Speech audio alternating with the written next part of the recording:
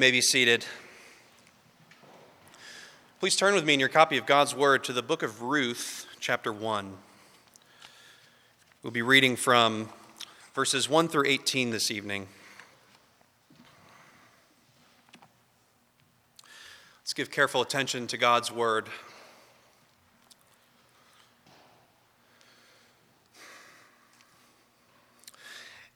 In the days when the judges ruled, there was a famine in the land, and a man of Bethlehem in Judah went to sojourn in the country of Moab, he and his wife and his 2 sons. The name of the man was Elimelech, and the name of his wife Naomi. And the names of his 2 sons were Mahlon and Chilion. They were Ephrathites from Bethlehem in Judah. They went into the country of Moab and remained there. But Elimelech, the husband of Naomi, died, and she was left with her 2 sons. These took Moabite wives. The name of the one was Orpah, and the name of the other Ruth. They lived there about 10 years, and both Mahlon and Chilion died, so that the woman was left without her 2 sons and her husband. Then she arose with her daughters-in-law to return from the country of Moab, for she had heard in the fields of Moab that the Lord had visited his people and given them food. And so she set out from the place where she was with her 2 daughters-in-law, and they went on the way to return to the land of Judah. But Naomi said to her 2 daughters-in-law, "Go, return each of you to her mother's house. May the Lord deal kindly with you, as you have dealt with the dead and with me. The Lord grant that you may find rest, each of you in the house of her husband." And then she kissed them, and they lift up their voices and wept. And they said to her, "No, we will return with you to your people." But Naomi said, "Turn back, my daughters. Why will you go with me? Have I yet sons in my womb, that they may become your husbands? Turn back, my daughters. Go your way, for I am too old to have a husband. If I should say, I have hope, even if I should have a husband this night and should bear sons, would you therefore wait till they were grown? Would you therefore refrain from marrying? No, my daughters, for it is exceedingly bitter to me for your sake that the hand of the Lord has gone out against me." Then they lifted up their voices and wept again. And Orpah kissed her mother-in-law, but Ruth clung to her. And she said, "See, your sister-in-law has gone back to her people and to her gods. Return after your sister-in-law." But Ruth said, "Do not urge me to leave you or to return from following you. For where you go, I will go, and where you lodge, I will lodge. Your people shall be my people, and your God, my God. Where you die, I will die, and there I will be buried. May the Lord do so to me, and more also, if anything but death parts me from you." And when Naomi saw that she was determined to go with her, she said no more. Thus far, the reading of God's holy word. Let's go to him in prayer.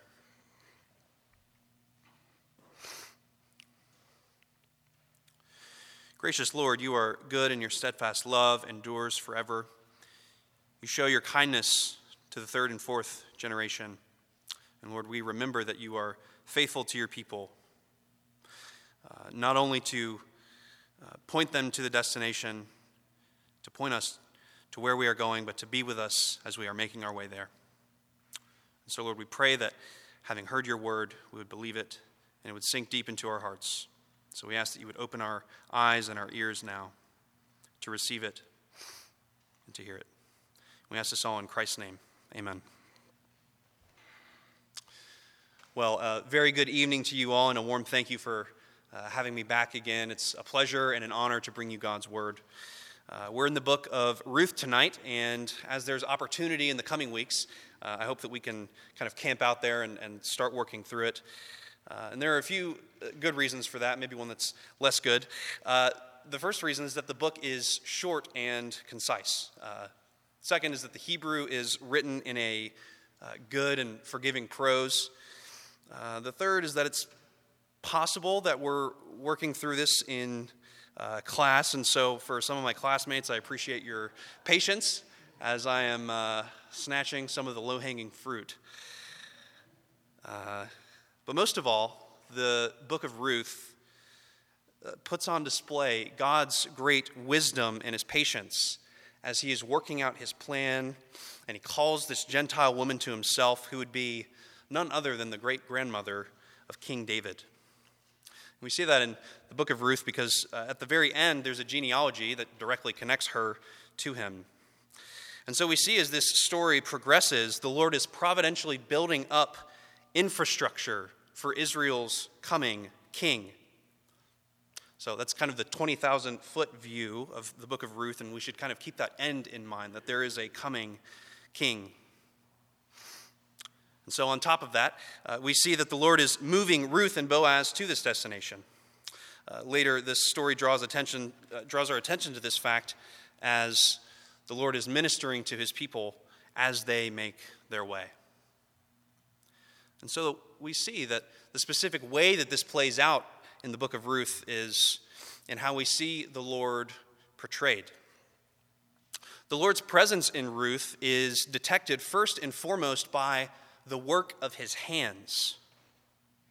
Not the direct appearance of his face, not the sound of his voice, not the sending of a messenger to deliver a new word. Instead, we have his word actually on the lips of his own people.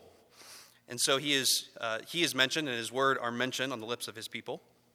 But the Lord himself is the actor in only 2 sentences. He's only the subject that has a verb in 2 sentences in the entire narrative of the book of Ruth. One is at the very beginning in chapter 1, verse 6, which we just heard. We hear with Naomi that the Lord has visited his people and is giving them bread. He's giving them food in the midst of a famine. And the second time we hear that the Lord is acting in the book of Ruth is in chapter 4, verse 13. This is after the marriage. It's where Boaz and Ruth have been married, and the Lord, again, He gives Ruth conception of a child. In both cases, we see that the Lord is swooping into this dire state of affairs to bring provision and life to his people, so that they will have it, and so that they will have a hope and a future.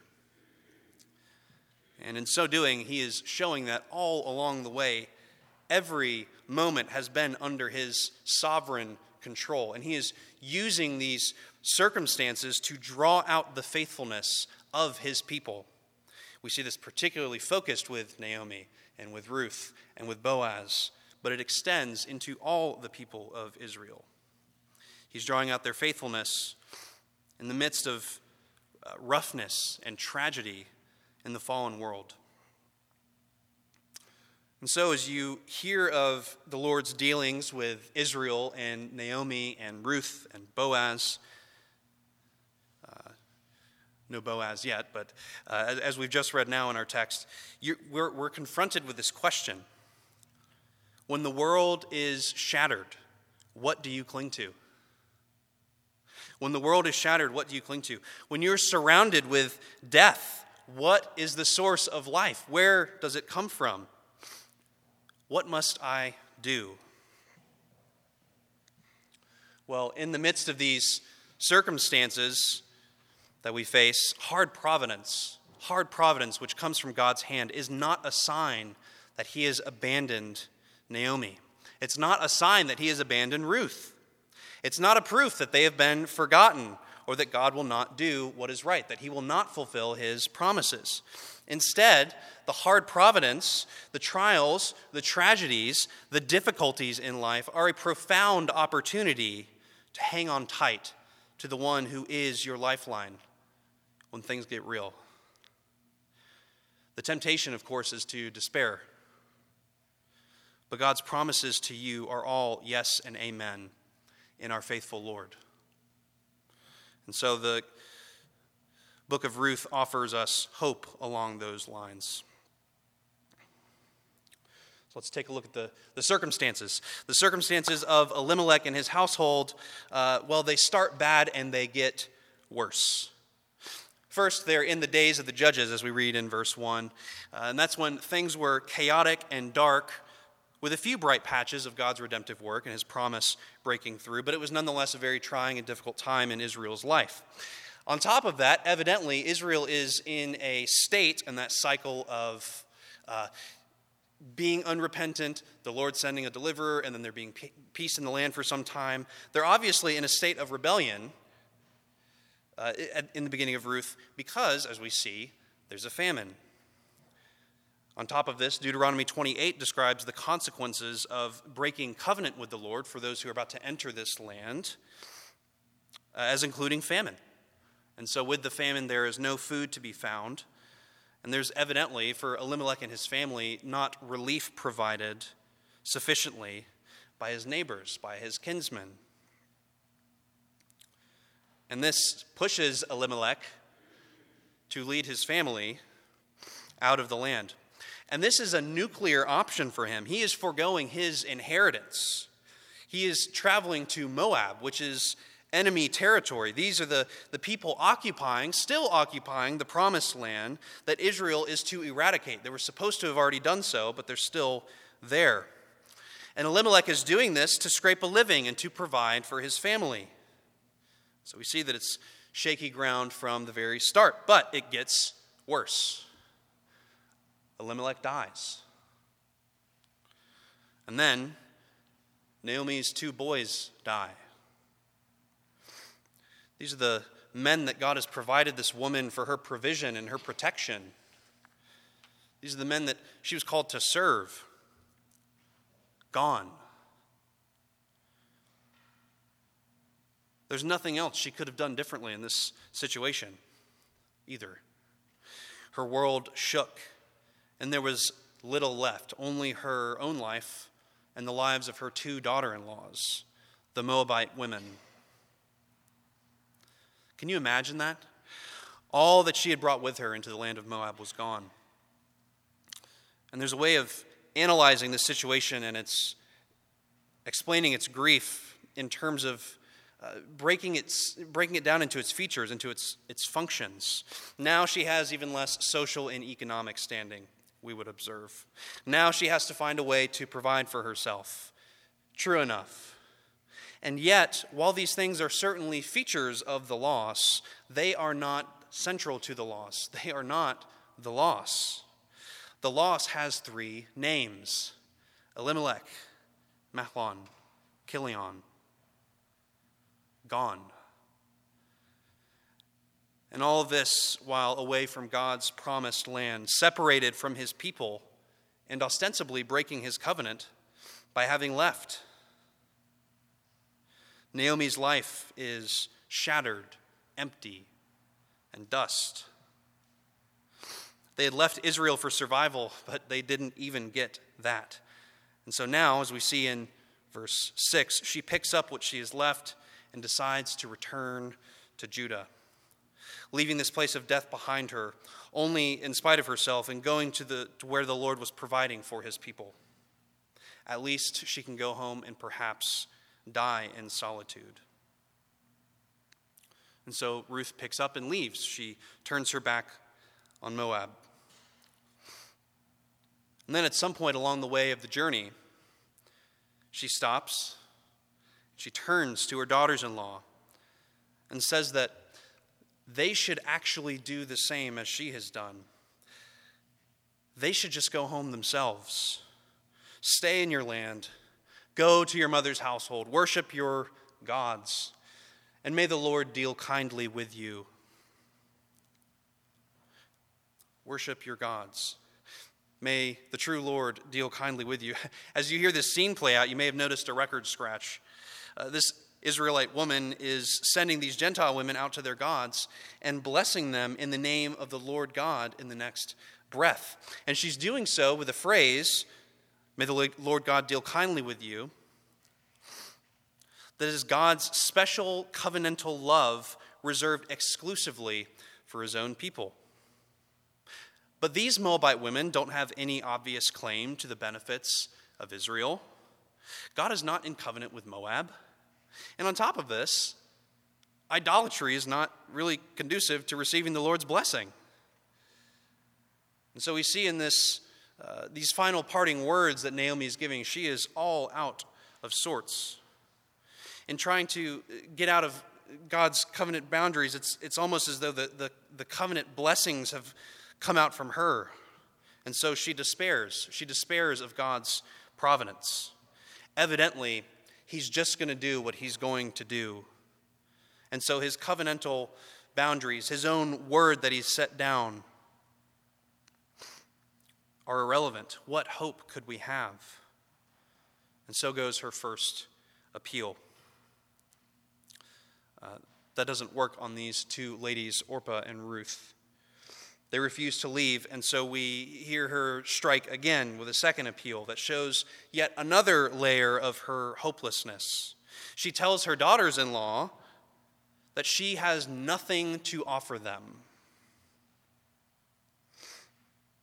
There are no prospects for me, she says. In her anguish and her grief, she is only allowing herself to see what the Lord will do through her in terms of what she believes she ought to be able to offer them in this life. What is it that she should be able to offer them in this life? Well, she's only of use to them, in her own eyes, as a mother. Since she is defective here, she cannot be useful to them. And so, in her rhetorical line of reasoning, her questioning, can I offer you a son to marry? Would it make sense to even wait for him if I had one now? Does it look to you like I have any hope to offer you?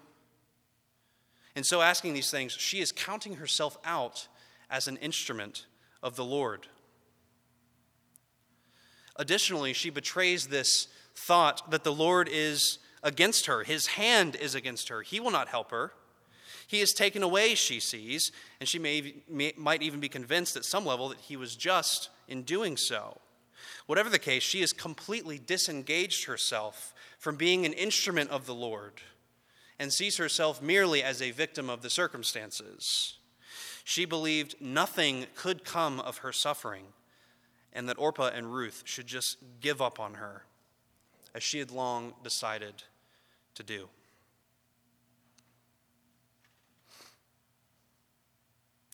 Have you ever been there? Has the darkness ever been so thick and the future so unsure that your life feels so empty that it could be of no use to anybody? That the Lord has completely abandoned you? Naomi reads the circumstances this way. She sees them as a sign that the Lord is against her, and that's that. Nothing to do about it. But Ruth does not accept this line of reasoning. No, her answer actually cuts through all of these appeals like a hot butter knife. In her answer, she shows what it's like to be full of hope in God according to his own promises set down in Scripture. Even if those promises are only partially seen to be fulfilled, even if the circumstances are extraordinarily heavy. Look at what she says in verse 16. Where you go, I will go. Where you lodge, I will lodge. I want you to get three pins out. Take the first pin, put it in that. Where you go, I will go. Where you lodge, I will lodge. Next she says, your people shall be my people. The second pin goes in that. Where you go, I go. Where you lodge, I will lodge. Your people shall be my people. Third pin, take it out, put it in this next one. Your God shall be my God. Look at what she's doing here. Look at what she's doing with these 3 points. She is actually claiming the promises of Abraham for herself as though she were a true Israelite.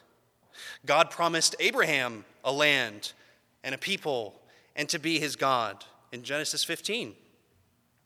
And Ruth places herself squarely on the receiving end of that promise, not out of presumption, of course, but out of a true and a sincere faith in what the Lord has said and in what he is doing. What Ruth has heard from this family of hers, her husband's household, Ruth was putting together that the Lord's purposes for her people are not indeed frustrated by difficult circumstances, but are accomplished through them and even even by them. And so she commits to follow Naomi out of love, out of concern for her good, as well as hope which grew from faith in what God had said, just like her father, Abraham. On top of this, note what Ruth's confession and oath, as she says them, what they actually do to Naomi's despair. Naomi thought that the Lord had taken everything and that his hand was only against her, and that was that. Instead, what was actually happening was that the Lord was revealing his promises. He was unfolding his purposes in concrete form, in real life, right in front of her face. The Gentile nations would be blessed by Abraham's seed. And they indeed are, because Ruth, the Moabite of the nations, is professing this faith. So Ruth's very presence is an eloquent witness and testimony to God's covenant faithfulness to Israel generally, but to Naomi particularly, specifically. Yes, it's in the midst of dire circumstances, but nonetheless, it is real, it is true. God is working among and in and through his people, expanding them and growing them according to his covenant purposes. In other words, Ruth herself and her own confession are a sign that God has not abandoned Naomi. And if he's not abandoned Naomi, then he has not abandoned all of Israel. And there's hope for them. Yes, Elimelech is dead. Yes, Israel has been unfaithful and famished as a result. But the Lord is with his people as they journey through these hardships. They are not a sign of his abandonment or the nullification of his promises. And so Ruth sees God's promises to reward Abraham with a land, with a people, and to belong to him as the Lord. And she receives them in faith. She believes them. She knows that they are the case. She rests in what has been said against what her eyes are telling her. And this is because the Lord has spoken. And so in that moment, in Ruth's own confession, we see that there's a transformation that's happened. We see that what was a moment ago Naomi's long road home is now Ruth's long road home, as she journeys to go and to live and to worship, even unto death, within the bounds of the Lord's covenant promises. So let's consider that for ourselves. I've said covenant a lot, admittedly, so maybe let's swap some terms in. What spiritual goods then are ours in our Lord Jesus Christ as we claim those promises which are yes and amen in him? Well, we are his, and all that is his is counted as ours. We have the forgiveness of sins. This means that even in our sinful despair, when our hope wavers because of our faith weakening and our backsliding, and we believe what our eyes are telling us, and we believe that his hand is only going out to us to destroy us, we see that his hand instead is going out to us in patient readiness for our repentance. And so we too, with Abraham, with Ruth, are enabled in Christ to grasp on to what he has set before us. Christ himself endured the separation from God, the curses of our sin, so that we would never need to despair. He has made the way for us, and all of God's promises in him are yes and amen, and so we can take all hope. Paul says in Romans 8:38 and 39, you know these words well. Neither death nor life, nor angels nor rulers, nor things present nor things to come, nor powers, nor height, nor depth, nor anything else in all of creation will be able to separate us from the love of God in Christ Jesus our Lord. I left a key part out of that quote. Do you know what Paul is saying of these things? Before saying all of that, he says, I am sure. I am sure that neither death nor life will separate us from the love of God in Jesus Christ. I am sure, I am fully persuaded. There is nothing in this world, there is nothing that the flesh or the devil can do that can snatch me from his hand. And so my hope cannot waver, and it must not waver, come what may.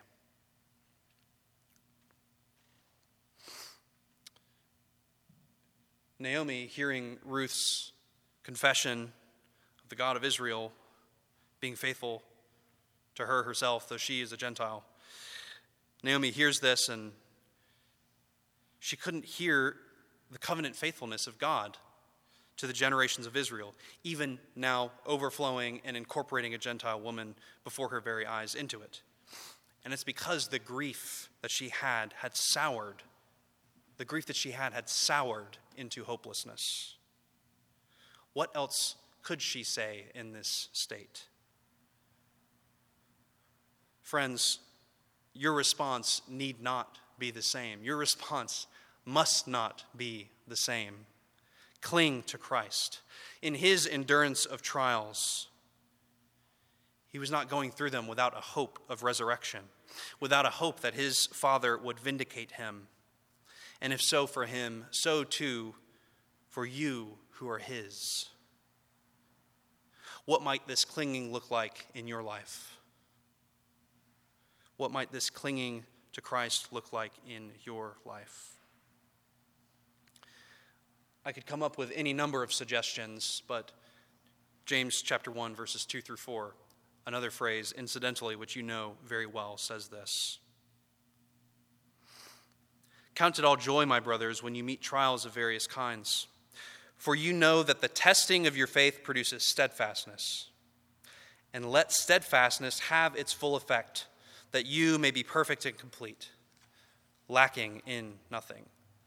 So that you may be perfect and complete, lacking in nothing.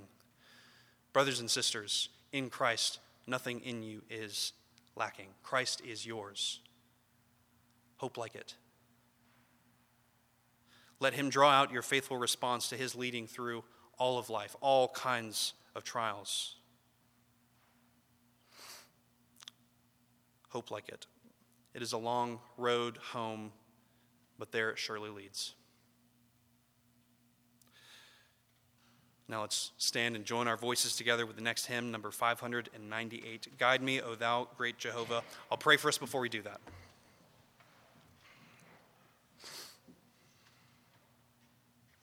Almighty God, you are great and high and lifted up. We pray that you would lift our souls to heaven, that we would find our hope there, and that we would look forward to your return, the resurrection of the body, and the life everlasting, as you have promised us according to your word. We pray that your word would settle deep in our hearts, and that we would grow in our faithfulness and our obedience to you. We ask this all in Christ's name. Amen.